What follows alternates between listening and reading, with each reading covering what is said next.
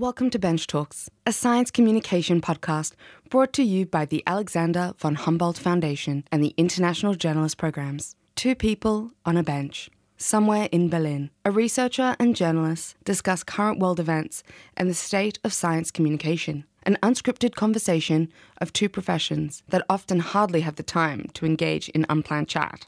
Here, we take the luxury of drifting and dwelling in interdisciplinary space, which takes us to new perspectives for our global community.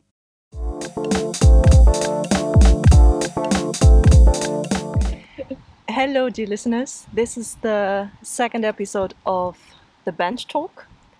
And we're kind of hoping that the weather will keep it up. We're kind of worried there will be a thunderstorm. So eventually you might hear us running and you might hear some background noise, but hopefully that's not happening. But to quickly walk you through what's happening today. Again, it's two people talking. It's Daphne and my name is Sarah. So Daphne, my suggestion would be maybe you can just quickly walk our listeners through what you are working on, because it felt like a million things. So maybe just make it easy for people and quickly brief us what you're busy with. No problem. So, hi everyone, my name is Daphne. I came to Berlin as a German Chancellor Fellow with the Humboldt Foundation, and I work with digitalisation and all aspects of digitalisation. Recently, I've been developing lots of work towards digitalisation within gender, access and connectivity. I do some consulting work for the United Nations, and I also work with a humanitarian organization here in Germany on the refugee crisis and how we can integrate refugees through digitalization and digital inclusion. And what you do, Sarah? I think my description will be a bit shorter. I am a freelance journalist, podcaster, and foreign correspondent, and I live in Amsterdam in the Netherlands since 2014. And my topics are mostly women's rights, LGBT rights, and social injustice. And yeah, when we're not in the middle of a pandemic, I try to travel the world to investigate LGBT rights, for example. I was in Russia, I was in Lebanon. I also wrote about child trafficking in Southeast Asia, for example. And I think we can break it down to, I usually write about the topics that people don't want to be confronted with. I think that's the easiest way to say it.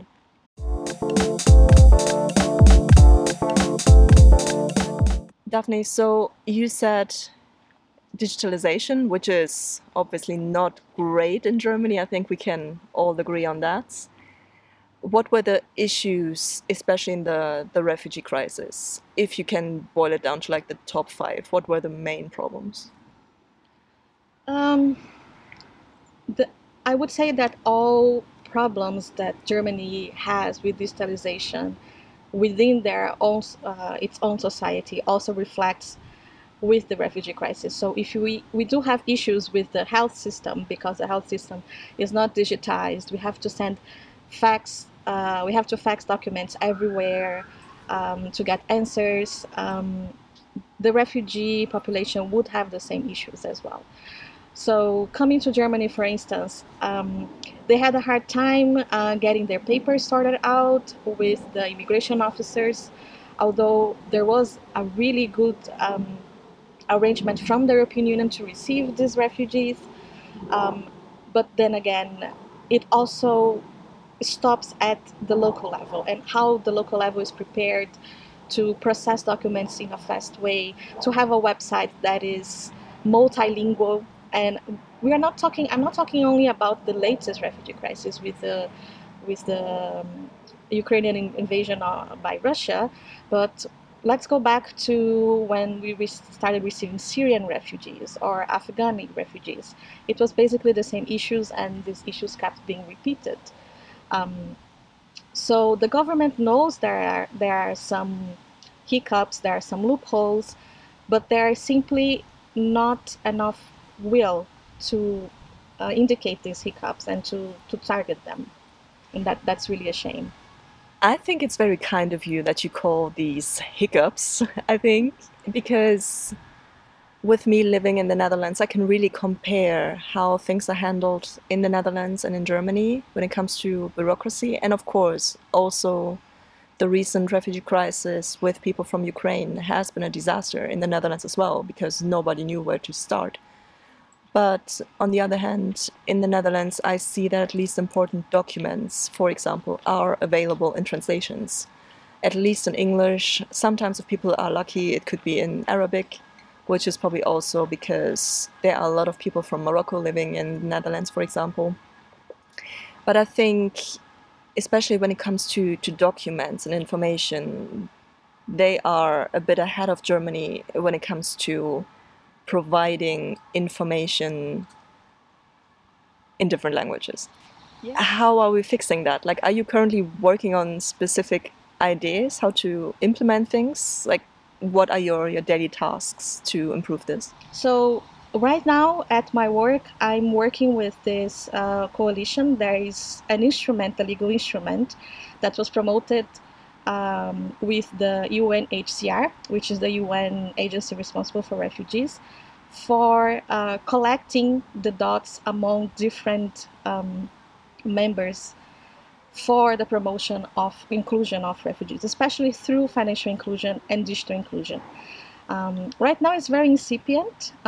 We had a backlash from the pandemic, so in all the countries involved, which were Germany, it was the government of Netherlands also involved, Norway, the UK, and some other funding agencies. They were all very invested in tackling the pandemic, which makes sense.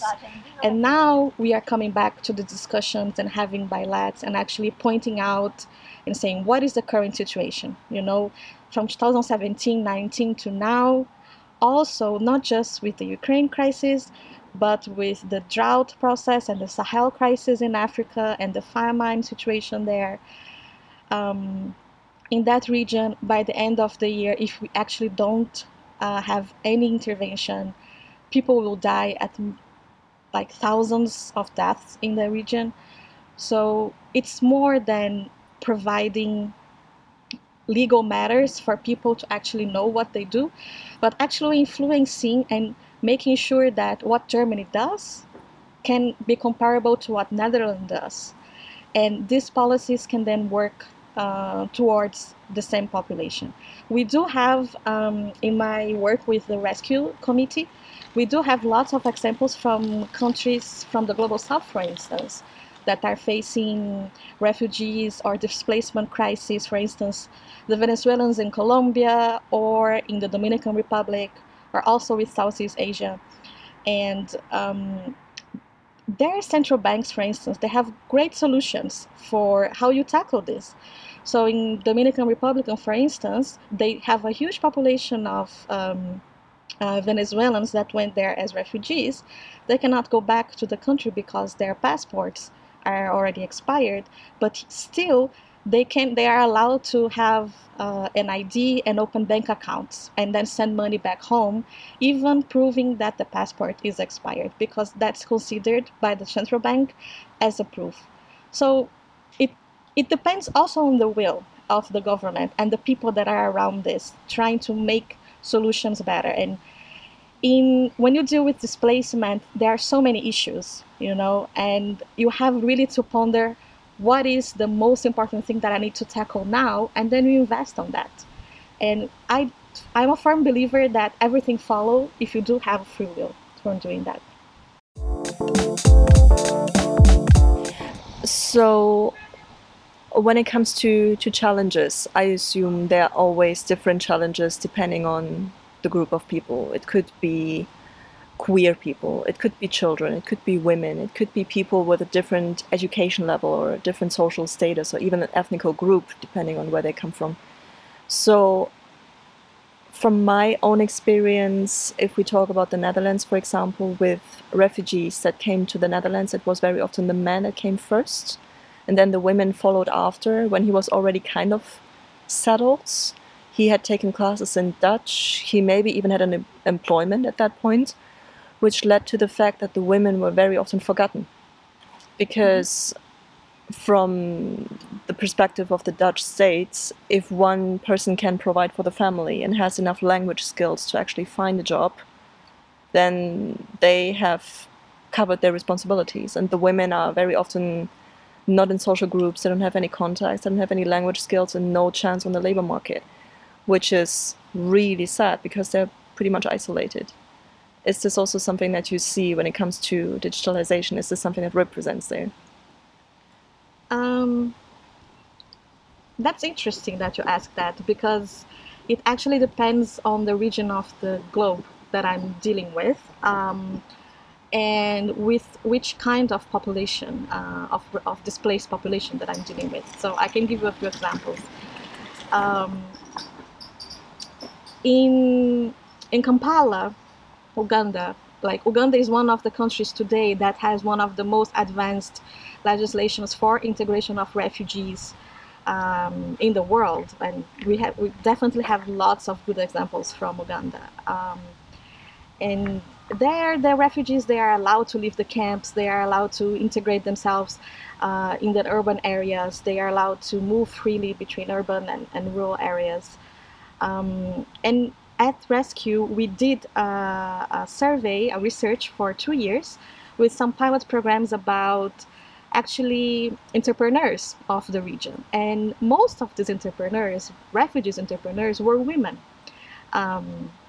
And they received a grant from Rescue, and there was also a follow-up plan with these women on a finance budget, finance a business plan, and how they can invest the money. And the research followed them for 2 years, actually not just build up what they were planning on, but actually give them a condition that a long-term sustainability. I was really glad that during our presentation, our launch program of this research, we had a few of these women there, and they shared their expectations and how they were really helped, and how they actually felt that they were humans again because they had this help. But this, unfortunately, is not happening in other places. So we do know also by our empirical work and also by research that women in displacement are the ones that are most affected.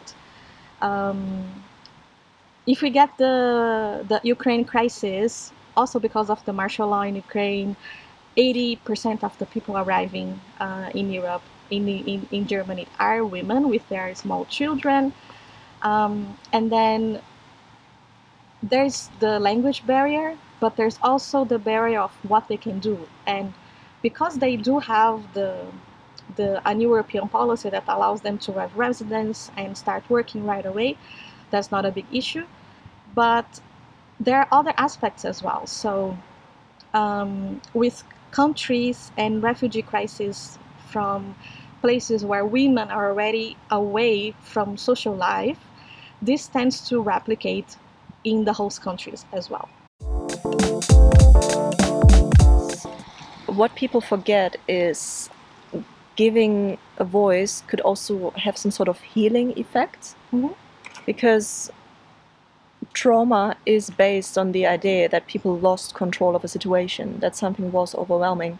So we could really support people by giving them control back, by not dictating the narrative, but actually having them in a position where they can decide what they want to say and that they can have their stories be heard. But from my experience, and this might also be a media problem, because media companies, after all, also want to make money. So it very often, and we also spoke about that yesterday, it is sensational journalism. As sorry as I am, but the topics that I cover do not sell very well, which is also a problem in journalism. These topics are so important. There's so many fantastic women out there, or fantastic people in general out there, that need their stories to be heard, that need the world to know what their problems and their issues and challenges are. But if it doesn't sell, I can do all the research and investigations that I want. If nobody publishes it, then I can put that piece on my wall at home in my living room, and that's pretty much it. Which also goes for LGBT rights, unfortunately. And that probably goes back to your previous question, because I work for an LGBT website. It was started by a gay couple, and they obviously have certain destinations where they can't go to, or where they just refuse to go to for very good reason. So it is actually my job to go there and investigate the situation of LGBT people. And especially in Russia, my work was not appreciated, like really not. So, and I'm very happy to take one for the team, to take the bullet, to get these stories out. I just wish, and you probably feel the same thing in your work, that there was a higher budget for that, and the world understood that there's a need for topics like that. Just the world needs to know this, and I just wished there was more awareness in the German authorities in general, with governments, with budgets that were made available for these kind of projects, because it really can make an impact, even though it's not an economical one, but it can make an impact for children, it can make an impact for women, it can make an impact for the queer community. And then it just spreads from there, because they will also, again, positively affect other people. Oh, definitely. And but just rest assured that you're already making a huge impact in the lives of the people that you're dealing with and you're talking to. I met you yesterday in person, but because we are both coming from the Com Lab, so everything was being virtual. So it's good to meet in person as well, and I already know that you're making a huge impact. I was curious to know, within your job as a journalist and with the investigations you've been doing, and I also know from other colleagues that are journalists and friends who are in the same topic, that dealing with PTSD is an issue, but most and above all is you never know the kind of situation that you're going to find when you get to the scene and to the field. And would you be comfortable to talk about some situation that has repeated, in a sense that there should be some kind of acting upon it? Or we can also move on with the subject as well, if you don't feel comfortable about it. No, I think it's important to talk about that. It's maybe not my favorite topic, but it affects a lot of colleagues of mine, so I guess we need to talk about this. So hate speech against female journalists online is a huge problem. And also safety issues when it comes to freelancers. That goes for Germany as well as for the Netherlands, because personally, and I will make it short, I was investigating on the topic of Zwarte Piet in the Netherlands, which is blackfacing. It's a racist figure of white people painting their faces black and playing the helper of Santa Claus in December. That's pretty much what it is. And it's not only painting their faces black, they also wear an afro wig and they paint their lips red and they wear golden hoops as earrings, and you get the idea. The complete stereotype. Yes. No black person ever looked like that, but for some reason that stereotype keeps going on and on for centuries. Anyway, I was investigating that online. I was asking if there was any anti-Zwarte Piet and pro-Zwarte Piet activists willing to talk to me. It could be done anonymously. And I did that in a monitored group, and they already told me that's not a good idea that you're doing that.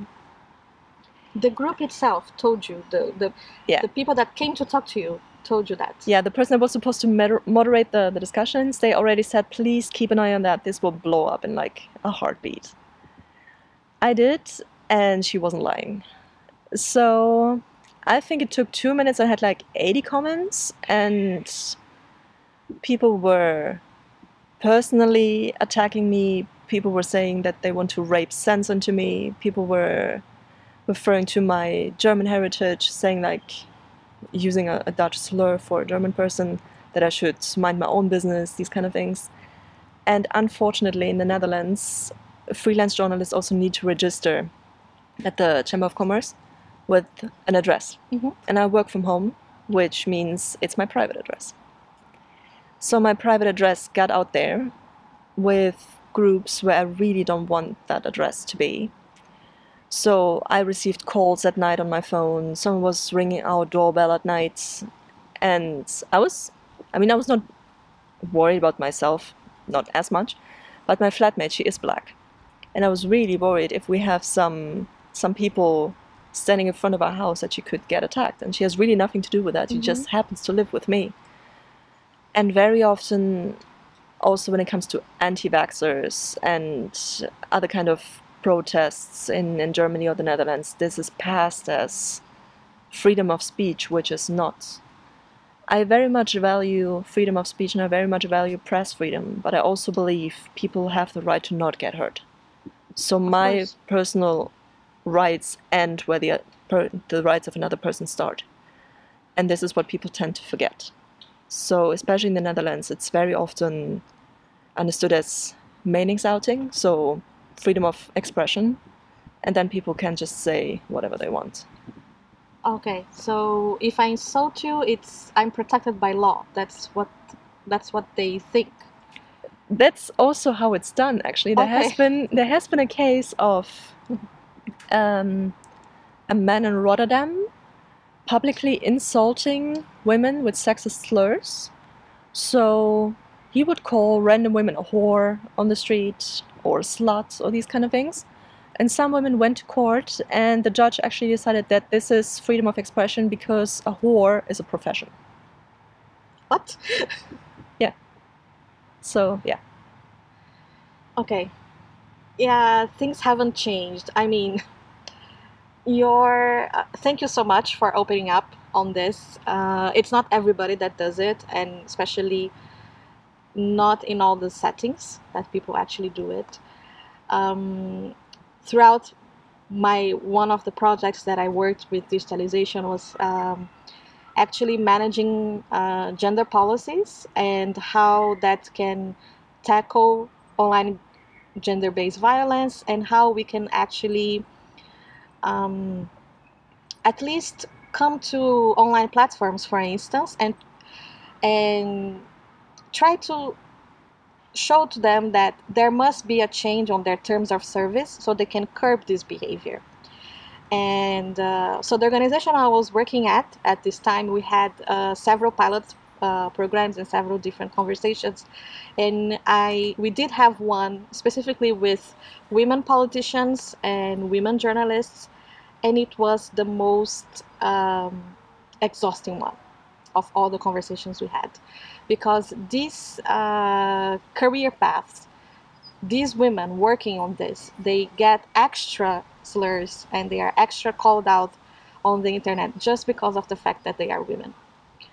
And there was also some good Brazilian reports that were done around the last election times. So we do have elections now in October, but before 2020, we also did have elections on the city level. And there was some reports about the frequency of sexual and racial slurs being directed at women candidates on Twitter. And it's horrendous. It was an average of, if I might be wrong on the numbers, but it was a range that they had collected more than 45,000 terms being directed only because they were women. And still, with all this evidence, we still couldn't get to the bottom of the problem with the platforms and actually telling them, and they know that there's a problem. Like in this previous organization, we had weekly meetings with Facebook, WhatsApp, with the entire Meta organization now, with Twitter, Reddit, and they know they have these issues, but they just don't want to tackle them. And when they do want to tackle, they would go for big markets and markets where they know that if they don't do anything, they will incur in huge fines. For example, Western Europe now with the new GDPR, the US sort of, but most in the cases, they actually withdraw tools that we do have in Europe that can guarantee our protection somewhat. And if you fly, like in your case, you fly a lot for investigations. If you fly to another country, this tool will be disabled there. And that's a huge issue as well. I actually think it's a global issue, because they did the same thing in the Netherlands, looking at Twitter during the last election. I think it was 2020. Don't quote me on that, it could be wrong. But they also collected hate tweets against female politicians. And then you also had different layers. So it was not only that it was women, but also one of the women is from Suriname, she's black. Another woman wears a hijab. And this is huge. And it feels like governments have been covering their eyes and ears for decades now. And now the problem is too big that they don't even know where to start anymore. And I really have to say I'm losing my patience here. Because these issues, maybe not exact same ones, but comparable issues have probably been around already with our mothers' generations. And I'm really thinking I'm done with asking for change nicely. We have tried asking nicely and it's obviously not working. So can we please fix this now? Yes, I agree. I just feel that since the internet is so wide, it has really amplified what our mothers and our grandmothers have gone through. And if during those times they had just to suffer in silence, this is also a tool for us not to suffer in silence and put this up there. But I do share the frustration with you. I really love working with the internet and digitalization. I can see everything that this can, like all the marvelous changes it can bring to people's lives, but at the same time, I also feel very sad for how sick it can be and how people can use it in the wrong way. But isn't it like with all inventions, you know? I sometimes have to ponder myself. It's like, oh yeah, I really like to fly, but you know, warplanes. So, you know, it's sometimes I need to remind myself of these things, that it's not just completely good or completely bad, and that's why we need to always be alert. But again, being a woman, being a migrant woman, and all the categories that come from being a migrant woman and being considered a person of color in the global north, it's such a big heavy weight on the shoulders. Working with digitalization, working in a space that is male dominated, white male dominated, and the fact that there are also women in this space that replicate this dominance, because they also have to survive, and that's the way they found to be there. So it's tiring, and it also can lead to PTSD. It can also lead to burnout.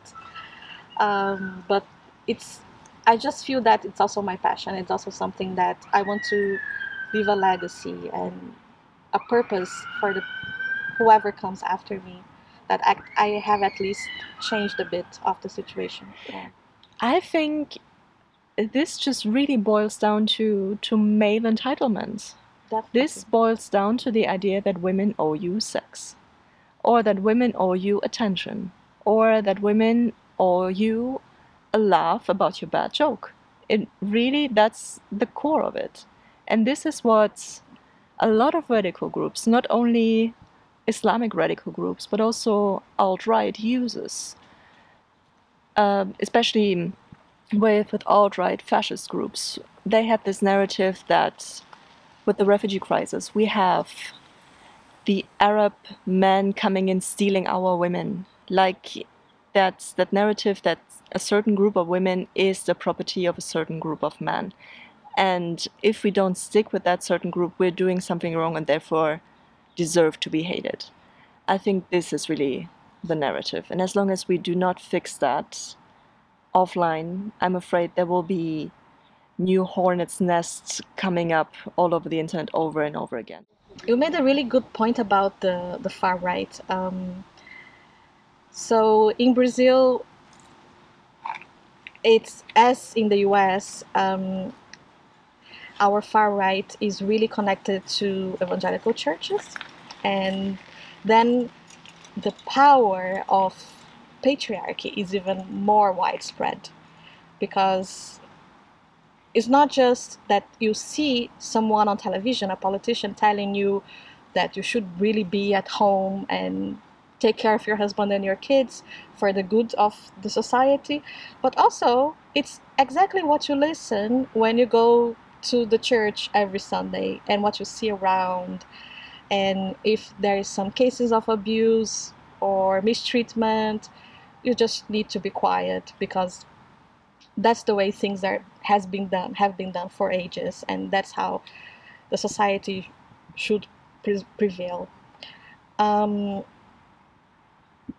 it has bothered me even before the latest elections, how this growth of the evangelical church and the dominance of politics through the evangelical church and the patriarchy system that it carries has invaded Brazilian politics and Brazilian society, in a sense.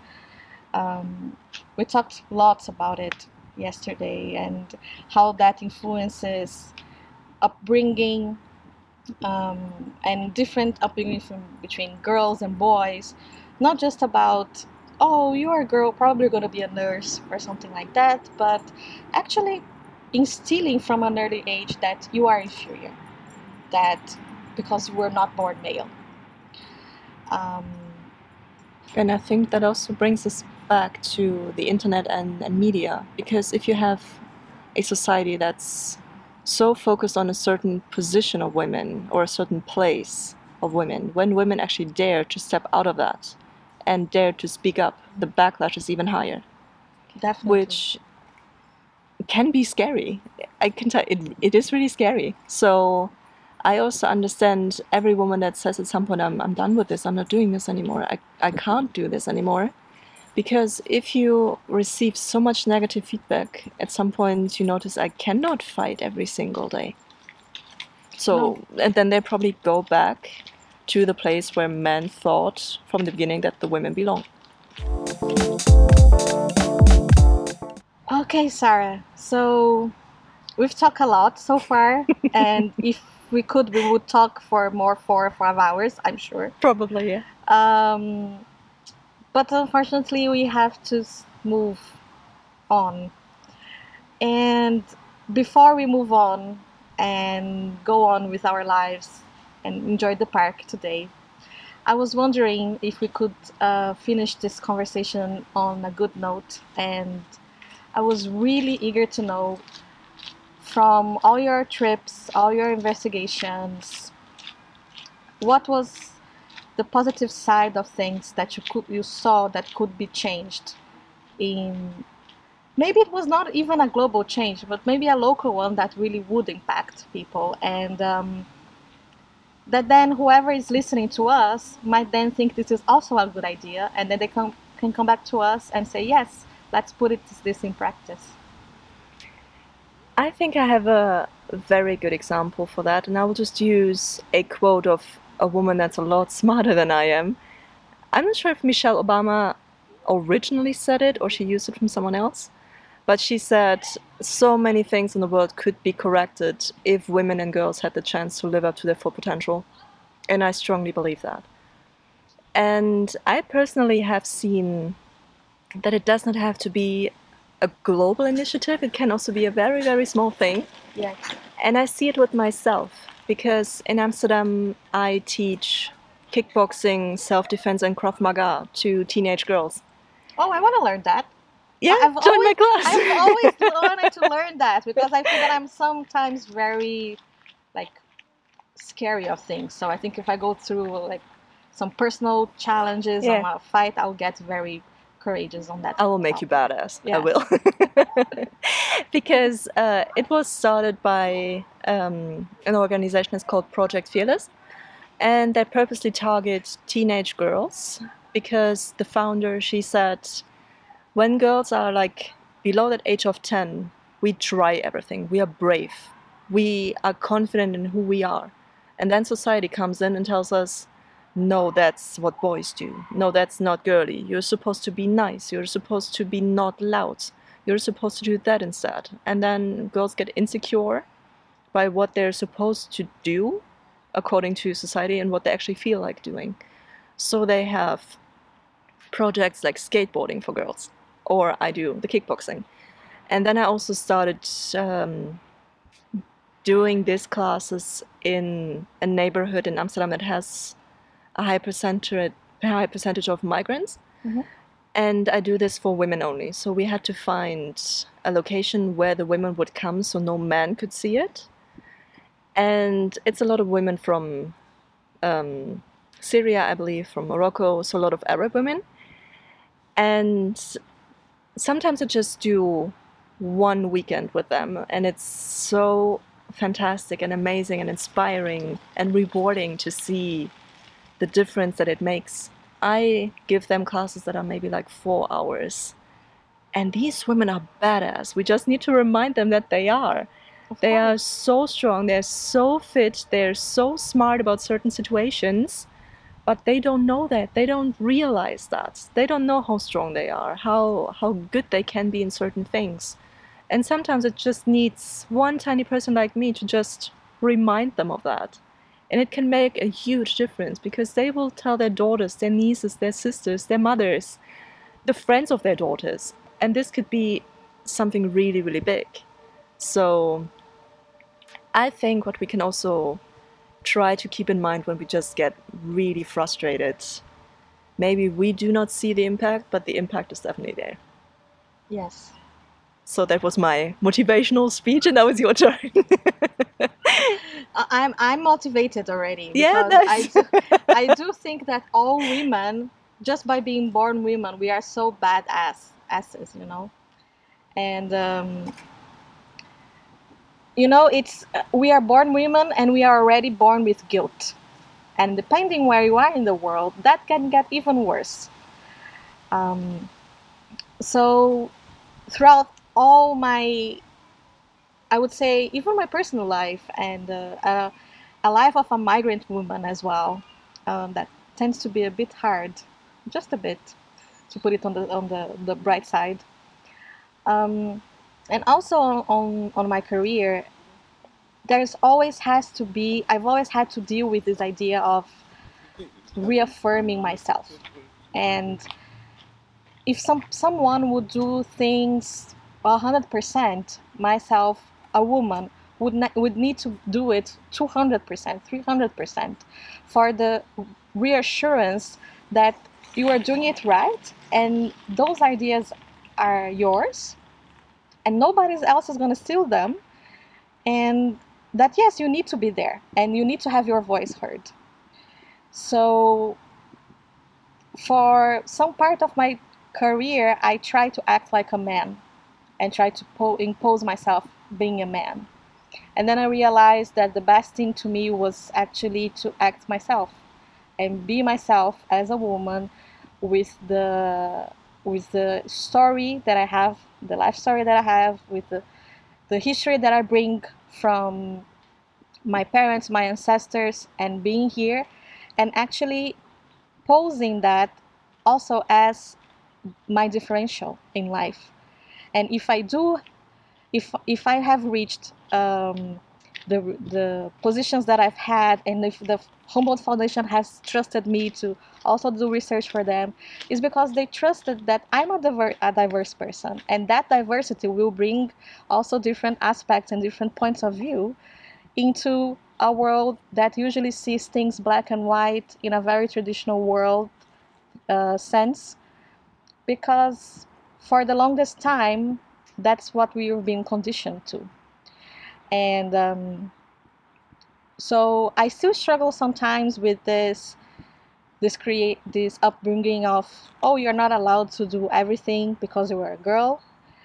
But I try to keep up and to take advantage of time now, because time is all we have, and I'm not going to be stopping now. So I really do think that I'm gonna remember myself how much I'm a badass when I love that. when I'm feeling frustrated at work with a lot of things. Yes, But then what you do, if you want to cry, you cry. That's not a problem.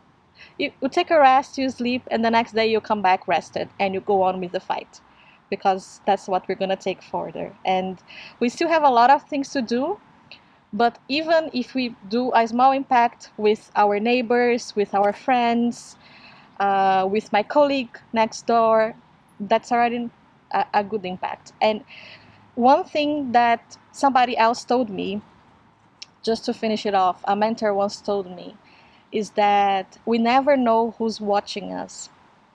And we never know who actually is observing what we do. And again, we never know when these people will come to us and offer us solutions, will extend the hand, and will then follow up or walk with us. So it's always good to be aware of that as well. Absolutely. I love the talk. Thank you very much. Thank you.